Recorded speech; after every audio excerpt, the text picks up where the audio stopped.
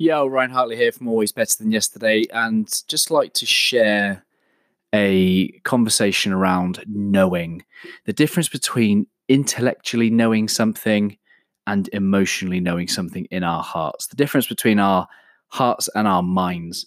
And I think we're all familiar with this phrase and topic of self love and self worth. And I think intellectually in our minds, we all understand the concept that we're good enough as we are. We know that intellectually in our minds, and yet something still prevents us from feeling it sometimes. Sometimes we feel like we are not enough, despite already knowing in our minds that we already are. So what is that? Why do we feel that sometimes disconnected in our hearts? My challenge to you is, if that is something that you feel on occasions, is an opportunity to reconnect with your heart, to really get attunement to just who you are at your best, what you stand for, a real intimate understanding of you and all the greatness that you have within inside of you.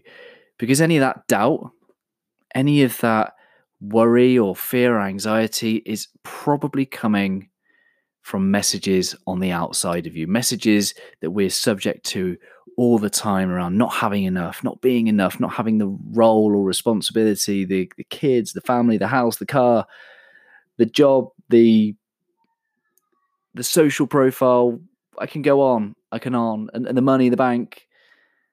All of these things on the outside can influence how we feel on the inside if we're not careful and alive and awake to the fact that life is best lived from the inside out.